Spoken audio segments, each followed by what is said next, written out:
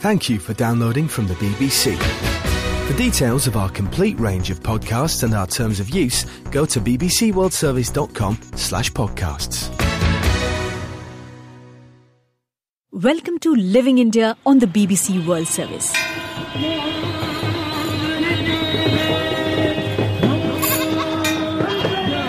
I'm Rupa Jha and I'm taking you back to my home state of Bihar for one last visit, completing a voyage of discovery in the company of 4 local residents we have been following through the year 2014. Through their eyes and experiences, my aim has been to give you a taste of what it's like for ordinary citizens to live in India today. The idea is to try to understand some of the reasons why India is not yet realizing its ambitions and why so many Indians are struggling to survive despite the headline-grabbing stories of growth and wealth. We have come to Bihar because approaching 10% of the population live here, and a state like this, known for corruption, bureaucratic red tape and poverty, is the kind of place that needs to deliver a far better quality of life for its citizens in the decades to come. Let me do the introductions. There is Anita.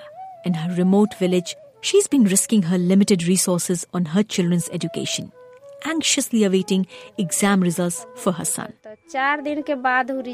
It was 4 days before I finally found out. And he had failed badly. And he'd known all along. He just didn't want to tell me. There's Dr. Atul and his doctor wife, Jayashri, in their half-built clinic. They have been struggling with complicated paperwork and officialdom. Last 3 months has made me an adult. Now I'm more exhausted than experienced. There is Sunil, our student from a very, very poor, low-caste background. He's trying to offer hope to his family back home. It's my responsibility to fulfill their hopes. It's my duty. The main thing is their economic condition is no good. The condition of my home is no good. It's not properly built. But now, he faces the massive challenge of paying for his studies.